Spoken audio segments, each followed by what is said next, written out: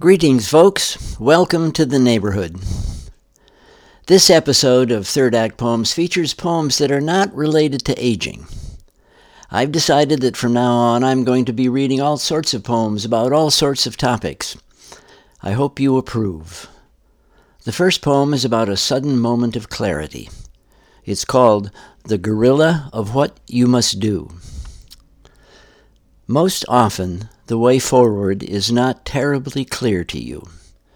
The guidebooks are written in hieroglyphics.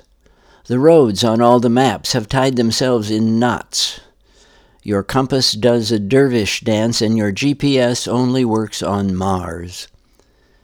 Your ability to analyze alternatives and predict possible outcomes leaves much to be desired.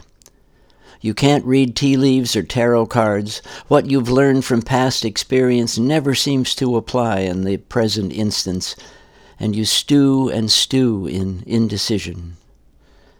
But every once in a while, you have a moment of bone-rattling clarity, when the choice is as obvious as a gorilla standing directly in front of you right there in your living room, and you spring into action.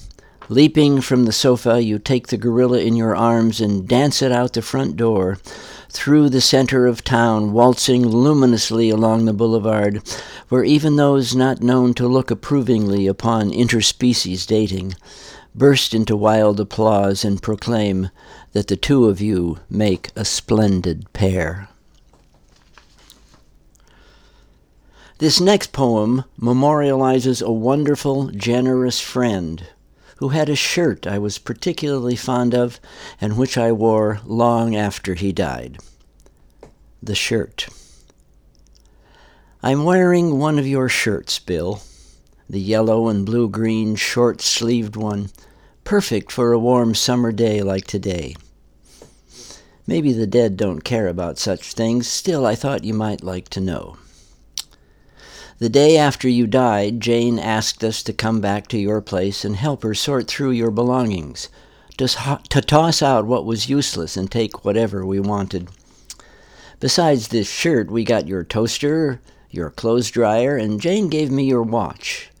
The appliances do their work without complaint, and the watch is a work of art.